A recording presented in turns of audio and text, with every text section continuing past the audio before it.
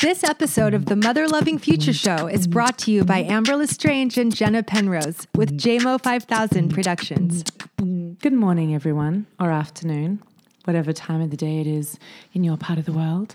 Hi, Jenna. Hi, Amber. Hi, Tutu. Hi, Tutu. I am so excited to have the ultimate guest of honor on with us today, my mother-in-law / soul sister from many past lives. I am obsessed with my mother-in-law, Terces Engelhart. Thank you so much for coming on with us. Heart, doesn't it? Thank you. It does mean angel heart in German. Oh, living up to that. Yeah. I just love you so much. So we are having Terces on with us today to explore our topic, healing through Christ consciousness. I'm going to give you a little intro to Terces because she is quite the human. She is a grandma to 11. I'm going to start off with that because that is a pretty triumphant victory right there. Best grandma tutu that has ever walked the earth. She is also the original founder of Gracias Madre and Cafe Gratitude. If you live in LA, you will definitely know what I'm talking about. They're all organic, vegan, obviously plant-based restaurants. Not the ordinary restaurant. They have an undertone of self-development. Would that be the right way to say it? Yeah, I would say our primary goal is to support the transformation of people into being love. Yep. Through Beautiful. Kindness, generosity, gratitude. Okay, so you go to so work and you get good. hit with a little bit of transformation. Exactly. That's how this family likes to do it. I love it. She is also the owner, co-owner with her beautiful husband, Maddie, of Be Love Farm, which is a regenerative agriculture farm. Tutu is also a dairy farmer who makes the best raw organic cheese on earth, just decides to start making cheese and becomes the world's best cheesemaker. And at Be Love Farm, they host events, weddings, they host guests, and it's just a little sanctuary. If you're ever in Sacramento, I suggest checking it out. Or go to Sacramento and check To it out. check it out, I exactly. did, and it was so worth it. Oh It's my gosh. beautiful. They It's even like nothing have you've ever seen. a pet baby lamb called Lucky. No, I've been following the story on Instagram. She's so cute. Wait, Lucky needs her own Instagram. That needs She to happen. almost has one. She took over mine. Great, she's pretty done too. Really cute. And just to finish up the intro, Terces has also been an entrepreneur since you were born, I can imagine. But how many endeavors have you taken on, do you think, as an entrepreneur? Now, let's see. I don't actually know, but let's say I had a little chuck wagon behind my tricycle. There's a good There we go. Number one, first of many. sold snacks. You sold snacks? That's so great. Of course she did. Wow, that is a true entrepreneur. Many endeavors. And most importantly, she is Jesus's first lady. He is your boyfriend, basically. That's one way of putting it. Which I love. So thank you so much for joining us today, Thanks for Terces. inviting me. Great. So Jenna, do you have a definition for healing through Christ consciousness for us? That I do. Yay. Jesus Christ is an excellent example of a human fully embodying divine love on earth. This is a state of consciousness we can all strive for, but few humans, if any, have fully attained yet. Christ consciousness is a spiritual practice of embodying divine love in all of your thoughts and actions, living as Jesus Christ lived, which is not necessarily the same as following the church. Embodying this level of loving your neighbors as yourself is the same as the Sacred Heart in my mind. And calling in the Spirit of Christ, who still actively serves humanity, can heal us on a profound spiritual level. Beautiful. Well said. Thank you. So Tutu, do you want to give us your story about who Jesus and who Christ is, God is in your life, and how your relationship with him came to be? Sure. So let's see here. So first of all, I'm the youngest of three girls. I was born in 1950. So perhaps before those of you who are listening were even Definitely before Instagram. Definitely before Instagram. We've all heard of 1950. Yeah, right. And so I was raised my father was a military pilot. I was raised in a Protestant home. Military family, moved a lot in my life. And so I had a foundation, and, what the foundation looked like, obviously, as a child was like little felt boards of, Daniel in the lion's den and the parting of the Red Sea and, biblical stories that some of us are familiar with. And, but I would say as a child, my favorite part of the Bible were the pictures, and pictures for me really spoke so much. And I was always really curious. Like I would look at the pictures in this Bible and I would imagine myself there. And I was trying to, just really experience what I was seeing on a personal level. And, I loved the courage. I loved the love. I loved the compassion. I think that really spoke to me. And then I actually had a really interesting experience. So not that many people know this story, but, to a lot of audience, maybe it sounds strange, but we love strange. Probably not to our audience. Of course you do. That's why I'm honest. saying it here. Of course you love strange. And so, that was really my upbringing was, I was so proud of my Sunday school pin. I got year bars for going to Sunday school, even though I get car sick. And when we lived in England, we had a really curvy road on the way to church, and I got sick every Sunday on the way to church. Whoa. But I loved Sunday school. And so anyway, fast forward, I was a teenager, and I was also a competitive swimmer. So I was raised as an athlete. I'd been swimming before I walked. I knew how to swim. Wow. And I was raised as a competitive athlete. And when I was 16, I was molested by a physician. And how that all came about, it's an interesting story, but how it all came about was, as a child, I was really taught not to say no to adults and to people of authority figures. And that was really the times, and it was respectful. And so what happened was, as a competitive swimmer, I just hadn't started my period. And back then, in the 60s, mid-60s, there wasn't a lot of education and conversation about extreme sports interfering with, a woman's cycle. There just wasn't a lot of that conversation. So, of course, my mother was concerned because she really wanted me to just grow up, get married, have children, which is really what I wanted as well. And so, my mom took me to the doctor because she felt like something must be wrong with me. And, the doctor just casually made a statement. And and let me just share with you, in hindsight, I totally understand this. However you might hear this, I'll wrap this up at the end. But he just made a casual statement that said, she's probably pregnant. And of course, that planted a seed in my parents' mind. And my parents, they just began to believe him. He was a professional. He was an adult. And so for me, what I experienced was feeling betrayed. Like, how could my parents possibly believe that? How could they not know who I am? How could they think that I didn't even have a boyfriend? I wasn't even really interested in boys. So for me, it began this kind of eroding away of, my trust really of other people. And so then, however it happened, they did took a urine sample, and it came back positive. What? So, it was just a combination of events that then began to kind of plant this seed of that I wasn't telling the truth and that I really was.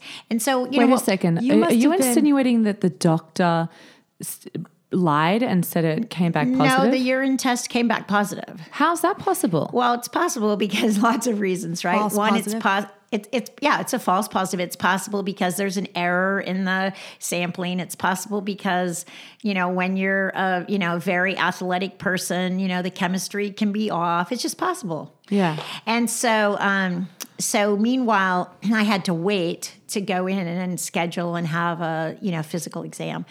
And so my parents, of course, they didn't know what to do, and they kept me home and kept me in my room. and kept me out of school because, there's so many things I can imagine. There's so many things that go through their mind. It's like they're feeling like, how could they not know what's going on? I mean, I don't even know. How could they know what's not going on in my life? How could this be? Embarrassment, humiliation. What do they say? There's so many elements of it. Stressful on that for you at that time. I can feel just the stress. Yeah, it's just, it's unfair. mostly, I would say, the part of it is that you deal with, I mean, it's actually the source of my strength as well, which is how I wrap up the story. But for me, this is the part where I say most people don't know the story. For me, because I had an existing relationship with Jesus, I made up a story that helped me survive that. And so, the story that I made up is I just felt like, wow, okay, my birth name's Marcia. That's a derivative of Mary. We've been talking about the second coming of Jesus forever. So maybe this is going to be another virgin birth. Seriously. Maybe Immaculate conception. That is brilliant. And that's the world I lived in. But it allowed me to actually not, feel the betrayal, feel hatred, it just allowed me to feel like, okay, great, God's going to use this for my good. So that's one of the ways that I would say, Jesus intervened in my life, gave me an avenue to be able to process what was happening in a way that didn't have me turn bitter. Mm-hmm. And even strengthened your faith. Totally strengthened my faith. And also just to interject also, it's like you already knew, you had that deep inner knowing that God was going to use you for something special. Totally. And that just looked like what it looked like. Mm-hmm. However, what happened, of course, was then I went and had a physical exam and they discovered I wasn't pregnant. Now, for me, in some ways, that was disappointing because here I was like setting myself up for, okay, great, I'm gonna be a part of the second coming of Christ, which could still be the case. And so, Christ consciousness, all of a Jesus. Sudden, so all of a sudden that's taken away, and then nobody apologized. So nobody actually said, "Wow, I'm sorry we didn't believe you." It was, let's get back to normal. Let's just get back to normal. Let's get you back to school. Let's get you back to normal. Let's go on with life. And so in hindsight, what I see is I learned from that the value of really being in another person's world and apologizing for the impact of what we might say or not say or do or not do. Creates closure. Because people are actually impacted by those choices that we make. So that was a super valuable lesson for me. However, it also set me up for what happened next because, then my swim coach was encouraging me to lose weight. We were getting ready to audition for the Olympic committee to try to sanction synchronized swimming as an Olympic sport. So we were competing with San Francisco. So cool. And so, there was a lot of pressure and my coach wanted us all to look the same. And there is a thought that people look more synchronized when you're all the same size. And so there was pressure for me to lose weight. Now, again, in hindsight, what I realized is I didn't really have any weight to lose. I was all muscle, and yet, I also was raised in, pleasing people, listening to my coach, doing what my coach wanted. I was really a good girl. I tried you were 15 hard. At this point? I was 16. 16. 15 and a half, 16. And so I tried to lose weight, but I just couldn't. And so, then when I'd show up at the pool and the coach would weigh us and we were weighed, publicly. Harsh. But here's the thing, it still happens today, And so I show up at the pool and the coach weighs us and says, "You're not trying." And that for me was, just not who I am. I'm not a person who doesn't try. And so I think that was probably the first time I actually had the experience of feeling what today I would identify as hatred. And so I just tried harder. And I would swim and I would work out and I quit eating because I just couldn't lose weight. So I just quit eating. At the time I was living away from home and I was living with another swimming family. So I was in the environment where it was possible to do that because nobody was really taking care of me or paying attention to me. So I just quit eating. And then of course, today we know a lot more now about anorexia, but I finally started to lose weight. And I began to lose weight, and the coach would weigh us. And I can still remember the day where I actually hit the target weight she had given me. And then she said, "You're actually too thin, gain 5 pounds." Gosh. And again, the experience was like, wow, I can never please people. I can never get it right. So all of these were like instrumental lessons that I was learning at a fairly young age. And then, of course, by that time I was anorexic and I couldn't start eating. It wasn't like that easy. I couldn't start eating because now we know a lot more about it, and you just kind of throw off your metabolism, your control thing. There's so many aspects of it. But at the time, there was no awareness of that. While I think there was some awareness of anorexia in the 60s, it wasn't public. People weren't talking about it. Eating disorders weren't. And so for me, again, I'm just in my own mind trying to manage this, trying to figure out like what this is all about. And, I actually enjoyed being thin. You start to get distorted body image. I couldn't see what other people were seeing. Anyway, at that point, I kept on losing weight. My mother was concerned again, that something was off with my reproductive system. I mean, all of those aspects of it. So I ended up going back to the same ended up going back to the same doctor, and I ended up being hospitalized, and and that was really where I had, I'd say, the beginning of really this kind of spiritual awakening, where I felt like who I know as Christ consciousness, or who I know as Jesus, was really right there with me all the way. And what my hospitalization looked like, again, my mom wanted me to just gain weight. And I can relate today if I had this experience with a child or with a grandchild. And so my mom was bringing me foods that she knew at times in my life I had liked. And those foods today we would consider junk foods. We would say Mountain Dew and cheese curls weren't great food, right? But at the time, you just want to give a child something that they love so they'll eat something, because remember, I just wasn't eating. And so I had lost an extreme amount of weight and I was hospitalized. And then, I had this, this voice that I recognized as, Jesus. And it said, because I really got to this place where I just didn't want to live any longer. My experience was, I can't do this. I was in the middle of a hospital that was filled with Vietnam vets coming back from the Vietnam War. And, my problem, like, how could my problem seem so small in comparison to the issues that, the soldiers around me were dealing with? I mean, there were so many, and there wasn't a lot of psychological support for where I was. And so, I was trying to learn to, I just wanted to get out of the hospital was how I felt. But it was just, I couldn't get out of the hospital until I gained weight. I couldn't get out of the hospital until my vital signs were healthier. And so this one night, Jesus came to me and just said, "Listen, I need you to stay. I need you to go back. I need you to do that to help others." As a voice, he came to you. Yeah. And so now I look back at that, and the truth is nothing else would have worked, because I couldn't have done it for myself.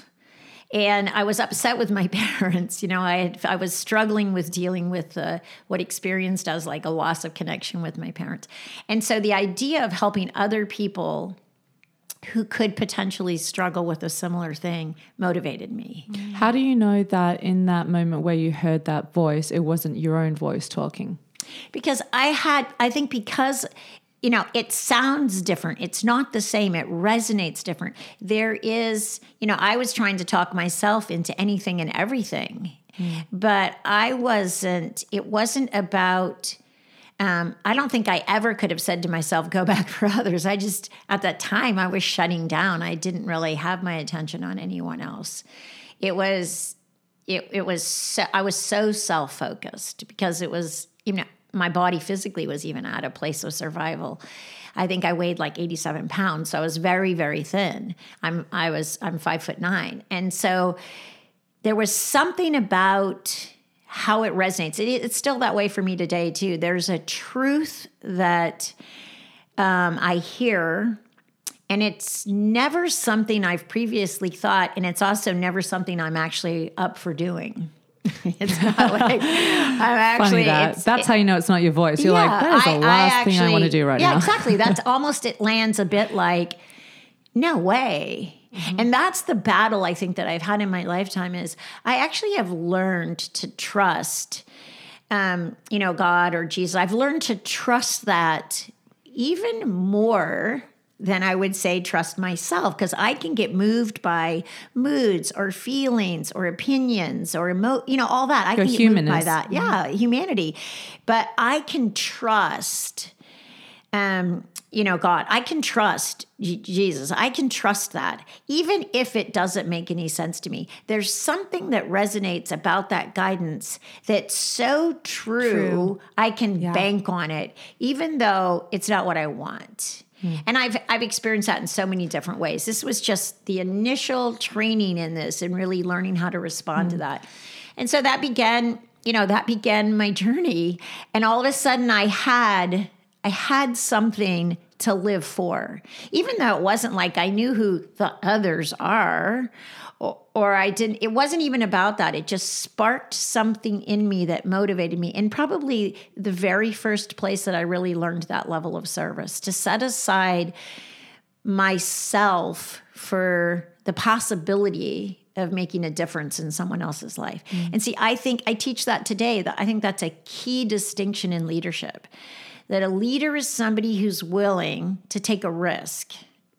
And that risk is really only on the possibility that you may be able to impact somebody else's life in a meaningful way. That's leadership. And so that pulled me out, and it just started that journey for me. And, that was really the beginning. And then, once I got out of the hospital, I was still kept out of school. I was still really thin. I graduated out of high school with a tutor. It's funny because I just got invited to my 60th it's like 60? Is it 50? 50th high school reunion. And I'm like, wow, am I good? Because I graduated. How did they find you? Because you've changed your name. Because Facebook. Oh, yeah. Because they're Facebook. It's not like I hide the names. Yeah, you can always find people, class of 60, whatever. Great. So anyway, so that's really how I began that journey. Now, when I went back for a checkup after being released from the hospital, that's where the abuse happened. Just one blow after the other. And the abuse was really... the physician said, is it okay if we don't call in a nurse? She's really busy. So again, see, the lessons are profound if you really listen to this, because the same thing that motivated me to pull myself out of really dying, which was for the possibility of making a difference in somebody else's life. It's a really fine line to say, yeah, it's okay, don't call the nurse in for the exam because she's too busy. So you can see that there's a similarity, but that's really a fine line. And so I just it was set up really for the abuse to happen. And then, the doctor, of course, had us set up because he says, well, your parents didn't believe you before, so why would they believe you now? So Evil. You can't really tell anyone.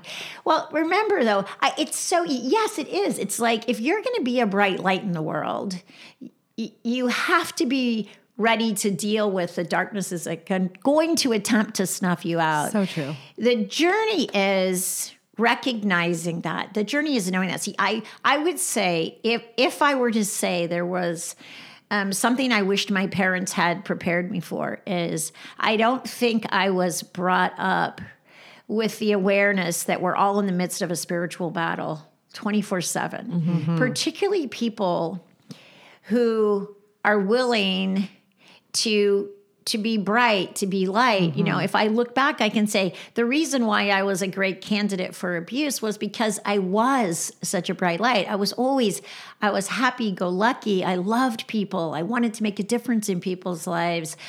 People wanted what I had. And people don't realize sometimes that the access to what you have is their own journey. I think they want to take it from you.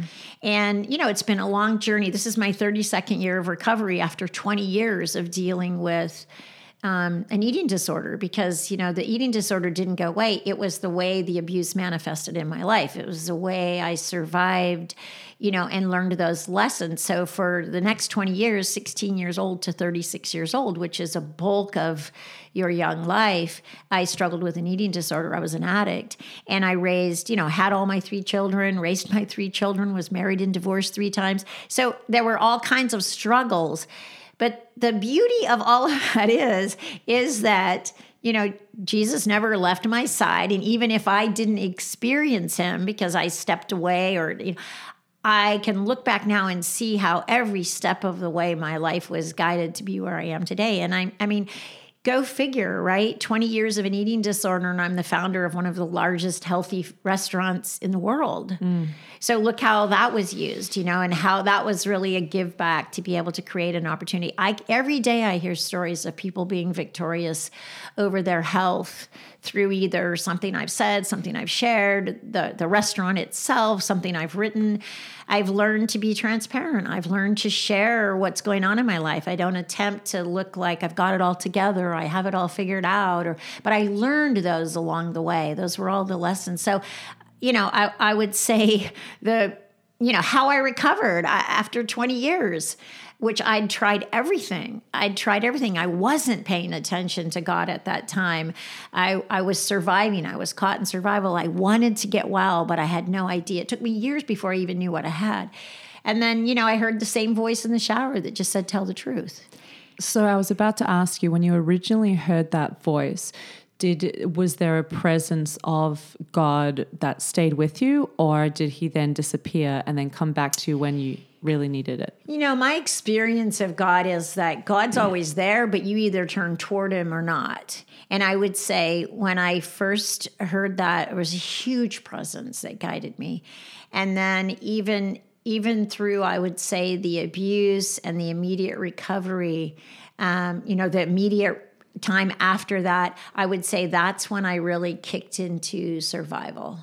And I would say I wasn't paying attention then, and I didn't hear the guidance.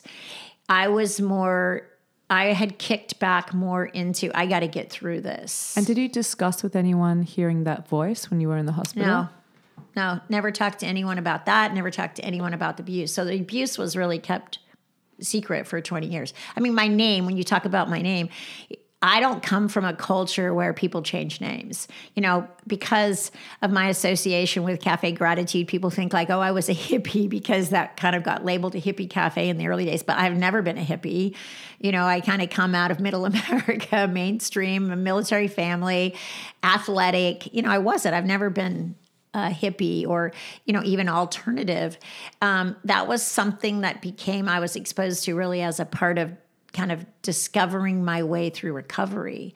So I would say, no, I was more survival. I would say I'd kicked into survival, and I'd had some people along the way, that I had picked up and seen, like, how do you survive anorexia? Well, obviously you don't survive anorexia. You die from anorexia because you starve to death. But then I became bulimic in order to compensate. So I rotated between anorexia and bulimia, and in order to live and actually he found you again in the shower. Yeah. So, 20 years later, my husband was overseas. I was really, again, at that same place. I could relate to the same place where I was in the hospital, where I just felt like I was at the end of me. And I think that's what you have to get to. 3 kids, and you 3 kids in. 3 children, 3 marriages. My husband's overseas. I'm back on the exact same base where the abuse happened 20 years earlier.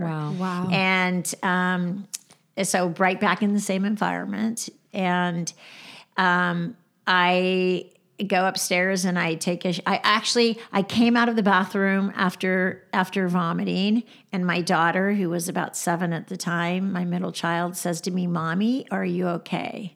And I say, "Of course I'm okay. Why are you asking me?" And there was just this flash of light. It's like there was a crack in me where this light, and I saw, oh my gosh, I'm doing to my daughter the exact same thing that was done to me. And I was like, this will not be. So again, the motivation was, I'm not going to pass this on. This isn't going to go another generation. I'm not going to do this to another person. And so I remember being just like kind of shook to my core, which is what I believe the experience of Christ consciousness is. And I went upstairs and took a shower. And in the shower, I heard the voice that said, tell the truth. And I'm thinking, what are you talking about? Always tell the truth. And I got out of the shower to answer the phone. And somebody asked me where something was that I was supposed to mail. I'm looking at it on the desk, telling them it's in the mail. And I'm like, wow. And my experience of being convicted, when God's the convictor, of being convicted is there's always an opening. So conviction never leaves you feeling guilty or shamed. Conviction always leads you with the possibility of restoration. And so in that moment, I just got, that's it. That's it. Wow. And after keeping a secret for 20 years. 20 years. And so that was tell the and truth. no one had any idea. No one had any idea. Now, I was also leading a huge organization at the time. I was an entrepreneur with a big company. And I remember that day I went out and I bought a Walkman. So I started doing things I never did. I bought a Walkman. I started jogging. I took all the furniture out of the house. Crazy, bizarre things. Almost impossible for people to understand. But I recognized I needed to kind of like clean the slate and start over. I needed to begin to discover like what was it that I loved? What was it that I wanted? What was it that I needed to start recreating that? So I stood in front of my organization and said, listen, you guys, I have to stop doing what I'm doing. I've got to start really taking care of myself. I need to get into recovery. I'm following this guidance. And, that was the beginning, and I did. I followed that voice. I have continued to follow that voice. And for the first 4 years, it was about every year I got guidance. So it was like, tell the truth. The second one was, face your fears, because what happens when you begin to tell the truth is fear surfaces. Because, again, if you're looking at spiritual warfare, it's like the darkness doesn't want that light to shine. And when you begin to tell the truth and follow the truth, you begin to move into the light. Mm-hmm. And so fear is the darkness that comes in and attempts to usurp that brightness of the light. And so the second step was face your fears, which is you can feel your fear, but you just continue to tell the truth. And then the third one was stay in the moment, because what would take me out, what tempted me to either not tell the truth or not face my fears was I would look too far ahead, or I would begin to look behind at, just the wreckage of my life over those previous years, and then just my fear of what might or might not happen moving forward. And I've worked with a lot of people and taught people these 4 steps, because there's a lot of unsuccessful recovery from eating disorders. It's not the easiest addiction to heal from, because we don't really have cultural healing around food yet, and that's a whole nother world, right? Obviously, the industrial food complex. And then the last one was open up to love. So the last step is open up to love, which is like loving myself, loving others, and then building the trust to be able to be loved by others, like healing that betrayal and letting other people love me as well as loving other people. And at the same time, being able to know that fine line between love and manipulation, because they're kind of two sides of the same coin. So these were 5 gifts from God, 4. Yeah, 4. And can you run us through them again? So the first one is tell the truth. So even today, let's just say 32 years later, anytime I feel like I'm off kilter, anytime I feel like I'm not really being true to who I'm called to be in life, who I was created to be, I go back to, is there any place in my life I'm not being truthful? I'm not telling the truth. Is there some place I'm either withholding, not saying anything, or not speaking up, which is, that for me, that is like one of my biggest challenges, because in some ways it was just easier to be quiet, to not confront people. So it's always that, tell the truth, and then face my fears, stay in the moment, and then open up to love. And as long as I live my life by those 4, which are all, biblically sound principles, they're all things Jesus taught, but that's it in just, mainstream language, my life works. Wow. And I feel like I'm fulfilling all my calling. My calling is people experiencing how loved they are. I believe I was born into that. I believe that's always been my calling.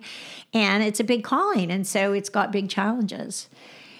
And during this time, were you were you in church? Were you going to church? No, so I actually, my family, in like my high school days, my family kind of quit going to church. We had moved several times and hadn't found a church. And then I didn't go to church. I had such a mistrust. I actually stayed away from church for 50 years. So a long time. I always had a personal relationship with Jesus through that. And I always felt like I had a deep connection, but I wasn't really that public about it. I didn't share with other people. I don't think I was ready for it. You know, I hadn't been sent there. And then in the last 6 years, I heard this same voice say, it's time for you to find a church. Like, instead of feeling like you're left out, instead of feeling like you don't belong, go find where you do belong. And really, quite honestly, I thought I was going to go to a church and I was going to kind of hide in the midst of the congregation, and I wasn't going to be a leader in that environment. I was going to sit and belong and be contributed to. And the truth is, that's not what happened. You know, I found the most amazing church. I love my church, and I've actually taken on, you know, a small leadership role, but it's not like leadership inside of a church, you know, structure. It's more, you know, you got to, my job is to go be a bright light and love people wherever I am. It just so happens now I have the opportunity to do that in a church setting as well. So I have family, I have business, I have church. It's not an ordinary church either. It's an extremely modern take on the Bible and Jesus. And for me, I've been with you, and it's very easy to relate to, because there are obviously very many different expressions of Jesus, God, Christianity, and a lot of people don't resonate with the idea of traditional church. Yep. And I love your point before where you said you had a personal relationship to Jesus, and that's what got you through.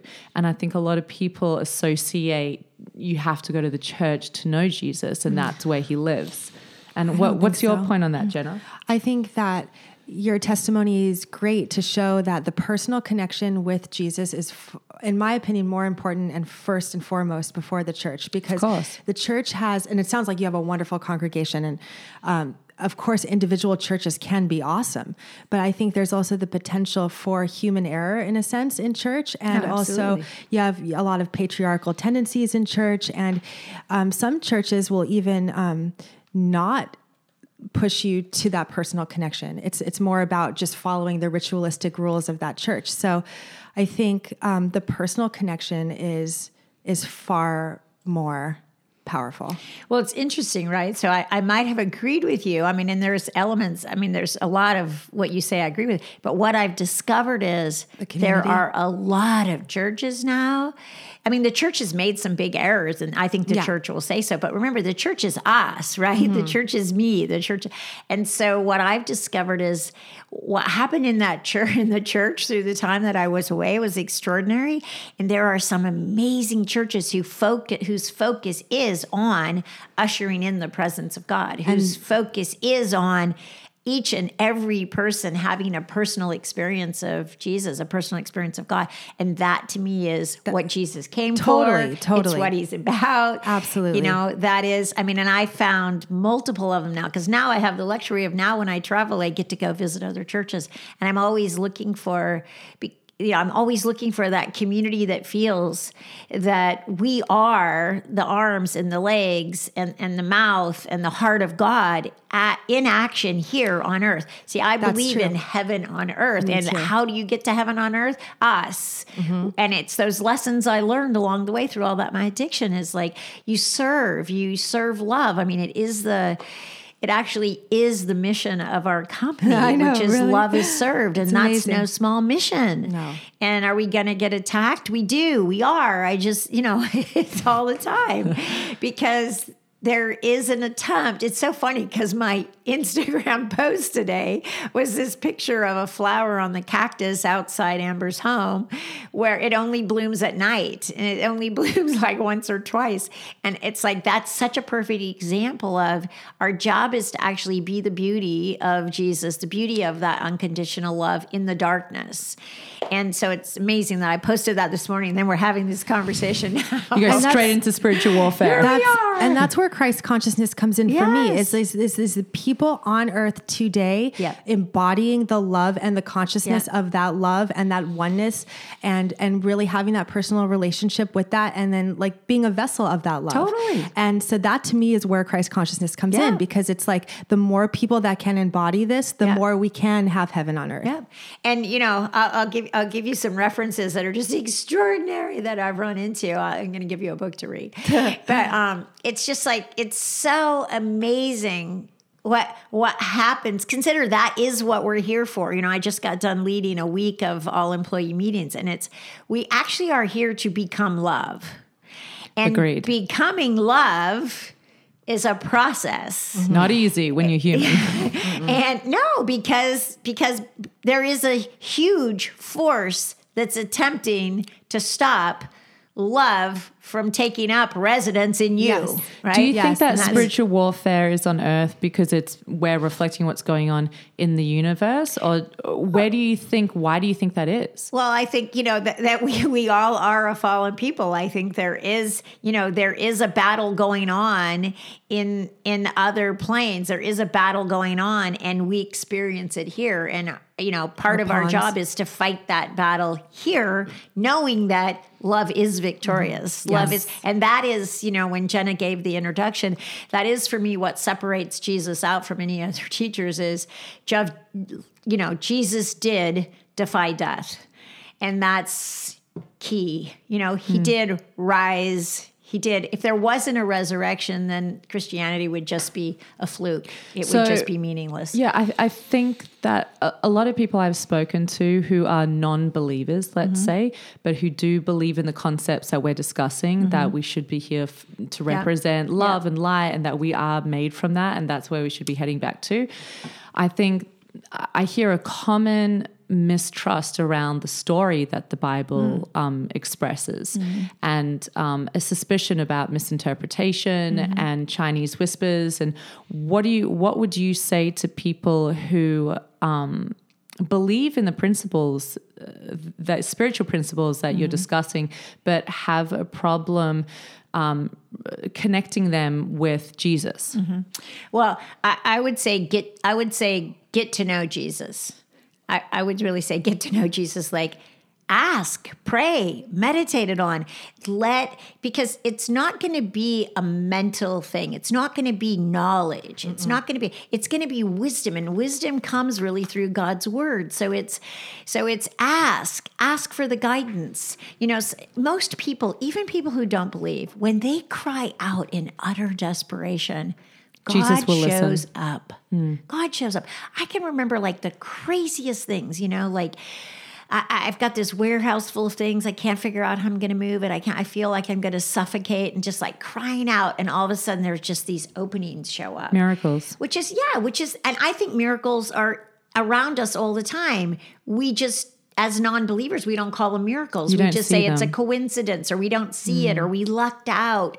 I think it's so important for us to recognize that's God working in your life.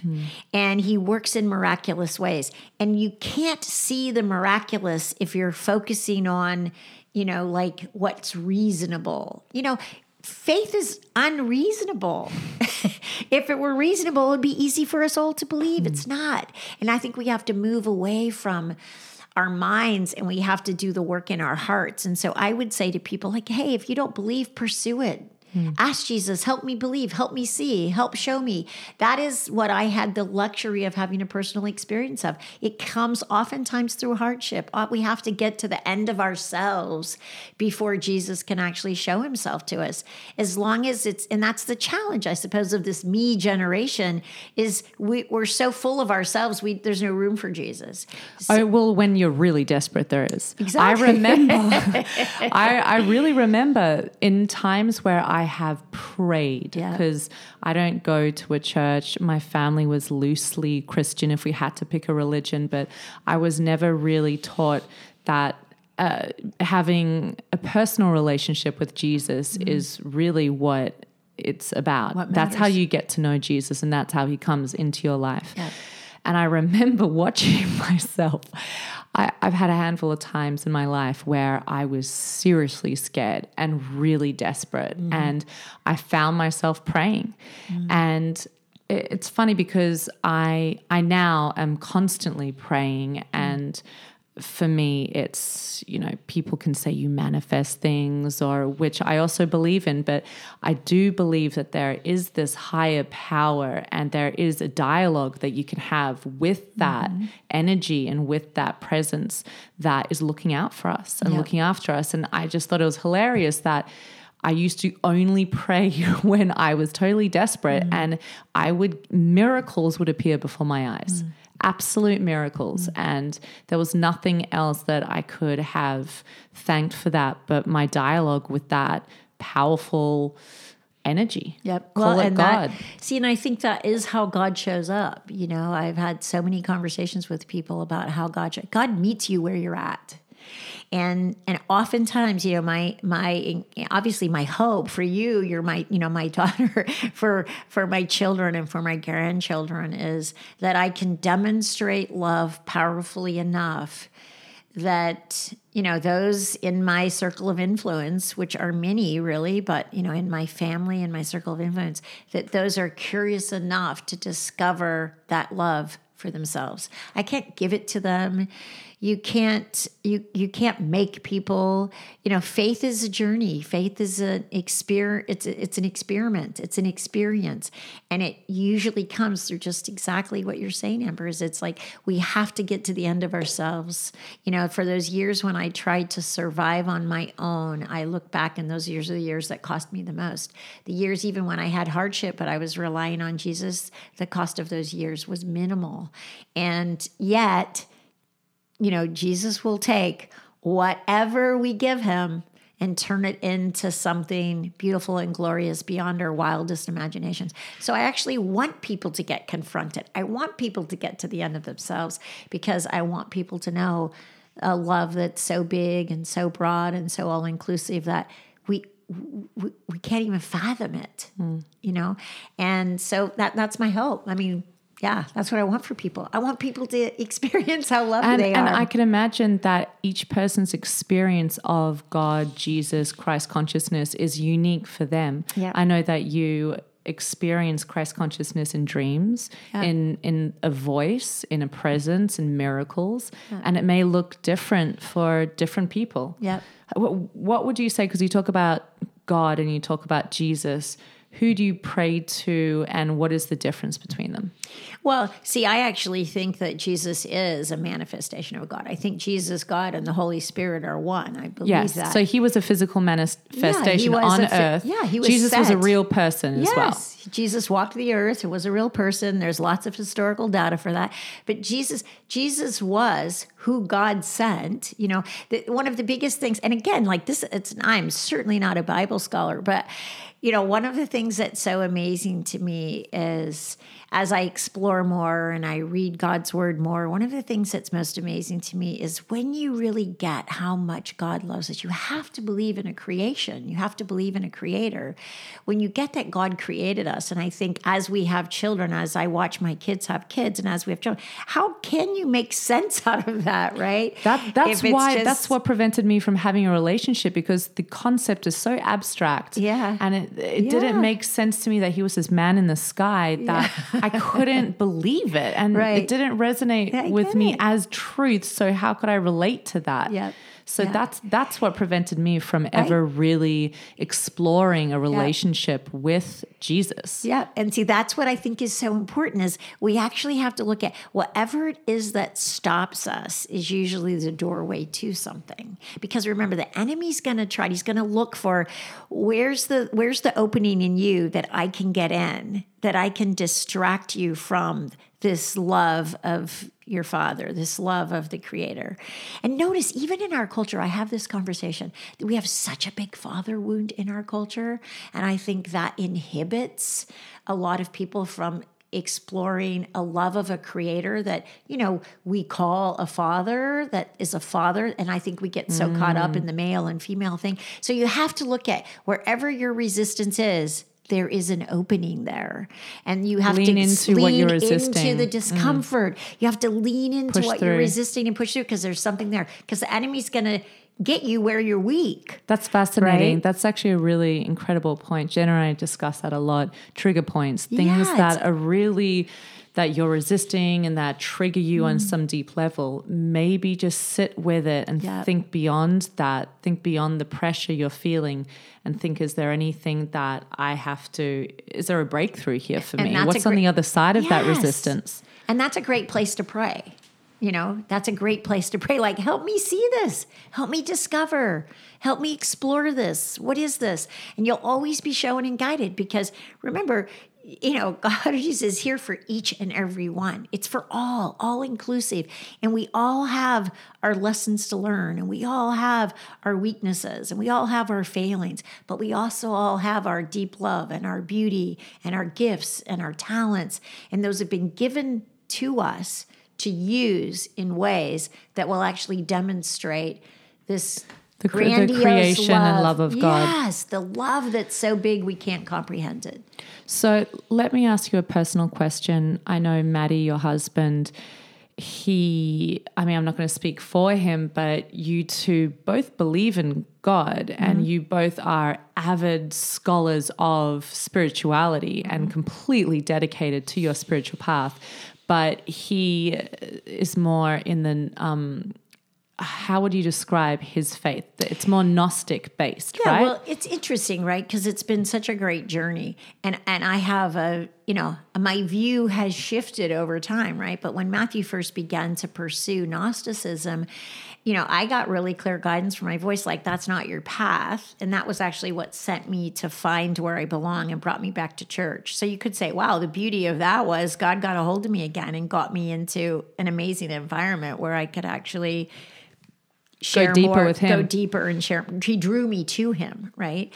But I have come to learn through speaking to some amazing leaders who are, followers of Jesus. I've actually come to understand there's lots of pathways to Jesus, right? And so remember, God's calling us. God's got your name. He's calling you. There's no way you're going to be in an association. In my world, there's no way you're going to be in association with me and your name's not going to get called. That's my job. Make sure your name gets called, that you get to hear the call of that. And so, for Matthew, I'd say Matthew very much believes in Christ, and Matthew very much believes in the Word of God. And I would say he also has, but you should really talk to him about it. I would also say he has a different interpretation of some of the scriptures than I do. But that's a great place to build a relationship, right? Is to begin to explore that. Because it's not you or I that are going to make those clear. It's God that's going to make those clear. That's it. So my job is trusting God's working in my husband's life. So you're not threatened by the fact that you two are following different interpretations of God? No, because I know God's so working brilliant. it all out. Yeah, God's excellent. working it all Better out. than, yeah. Yeah, God's working. And so I believe that all religions are worshiping the same God. They just, as we said, are interpreting him in different ways, really. Well, and I think we have to be careful in making that statement, because I think none of us really know what all religions, I certainly don't. I don't know what all religions teach. I just know what I'm learning, what I'm exposed to, and I trust God is actually calling all people, and that looks lots of ways. Some people come out of a horrific experience with, a cult or some religious organization, and they discover, Jesus through that, or they discover God. So I can't speak like on behalf of all, but I do believe that God is available for everyone home. Very much so. Very much. And there isn't anything. When you really begin to read God's word, you realize God came for the fallen. He came for those who were far from him, to bring them home, to have them experience love, to have them know how loved they are, to guide them, to direct them. And I think that's still happening today. I don't think that's any different today than it was in, historical biblical times. And as you have become closer to God over the years, has your dialogue become more fluid and frequent with him? How does that look now, your dialogue with God? I would say I rely on, ever since really Well, it's funny, right? Because life is oftentimes like surrender, take back, and but yet I would say I'm much more easily, when I hear from God, if I resist, in the moment that I'm resisting, I already know I'm going to follow.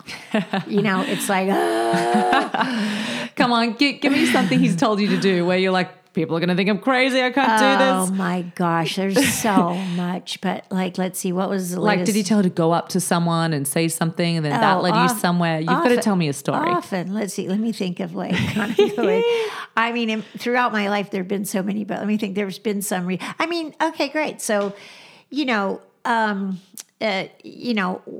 of the people who, was the abusers in my life, his wife called me after many years, 40 years or whatever, right? She pursued me and found me and called me. And, while I didn't want to talk to her, and I didn't even know why she called me, and she had a whole different story because she'd been listening to, her husband.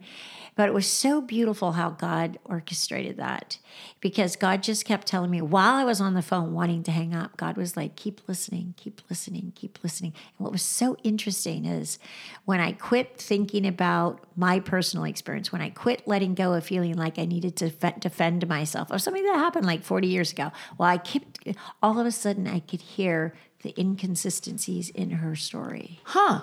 And so it was through listening that I actually saw the inconsistencies, which created an opening. And after every time she'd call, I'd see her number because I put her number in my call. I'd see her name and I didn't want to pick up.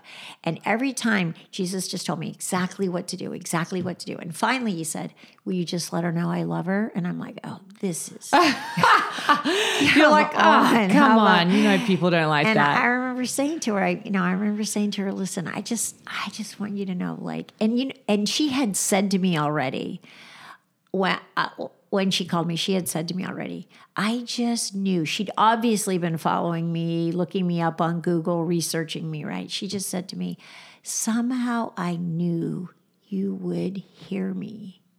Okay, that was what she said. After Jesus has just told me, listen, don't defend, don't protect. Wow. And then when I finally said to her, Jesus wants me to let you know that he loves you.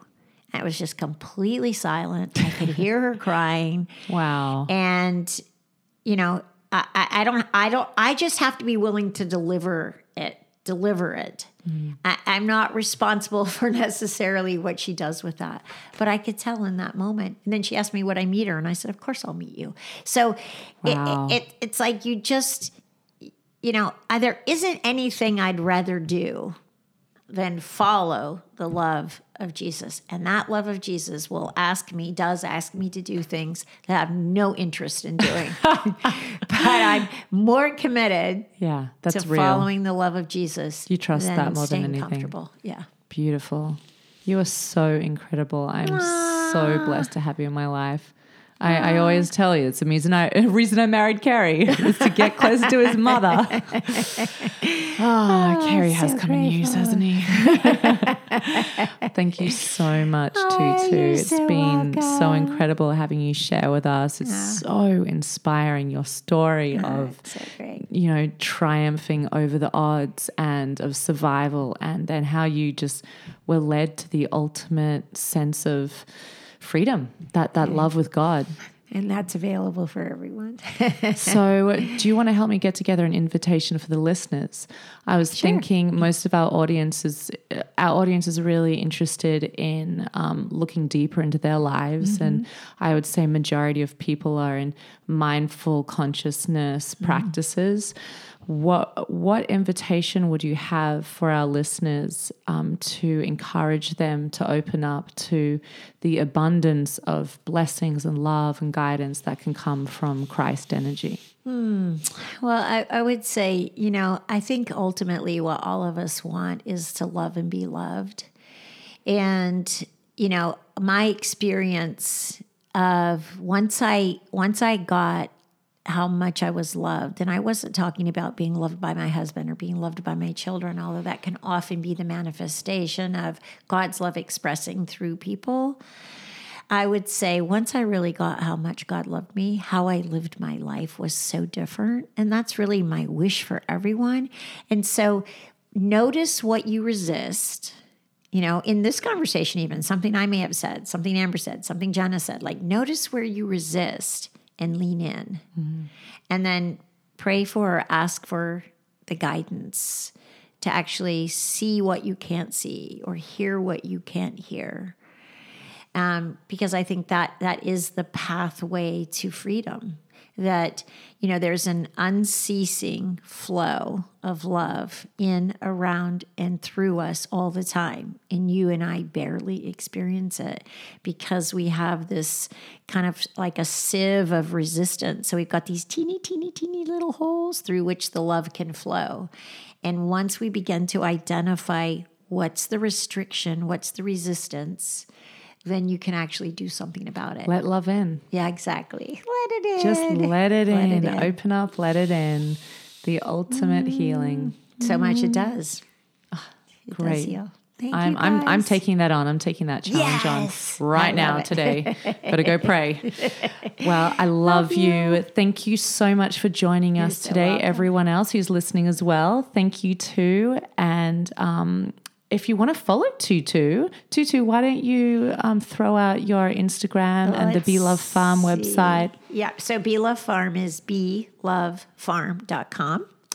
And we'd love to host you. It's an amazing piece of retreat. Representing regenerative agriculture. You've got all cute animals running around and they grow everything there, all organic. Best wine, cheese, vegetables, everything in the world. Olive oil. That's a whole story in itself, which another one worthy of hearing.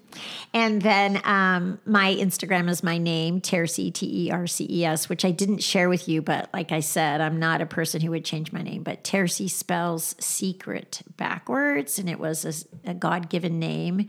I was told to change my name. There's something I didn't want to do. Change my name to Terces. When I began to tell the truth. Yeah, so you pronounce it Terces. And again, how do I know how to pronounce it? Because that's what I heard. And it's about not keeping secrets, which leads to mantra. And every day somebody asks me about my name. And I've been Terces for 32 years. So, and then that's my Instagram. I also have a Be Love Farm Instagram. And Facebook is my name too, Terces Engelhart. Yeah. Amazing. Thank you so much. Thank you, Amber. And thank you for being with us today. If you like today's episode, go and give us a 5-star review and share this episode. And we are so grateful to have you with us on the quest for love and light and looking a little bit deeper into this experience of life on earth. Love you, and we'll have you with us next time. Bye-bye.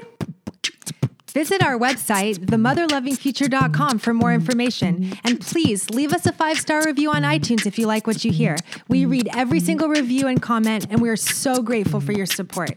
See you next week.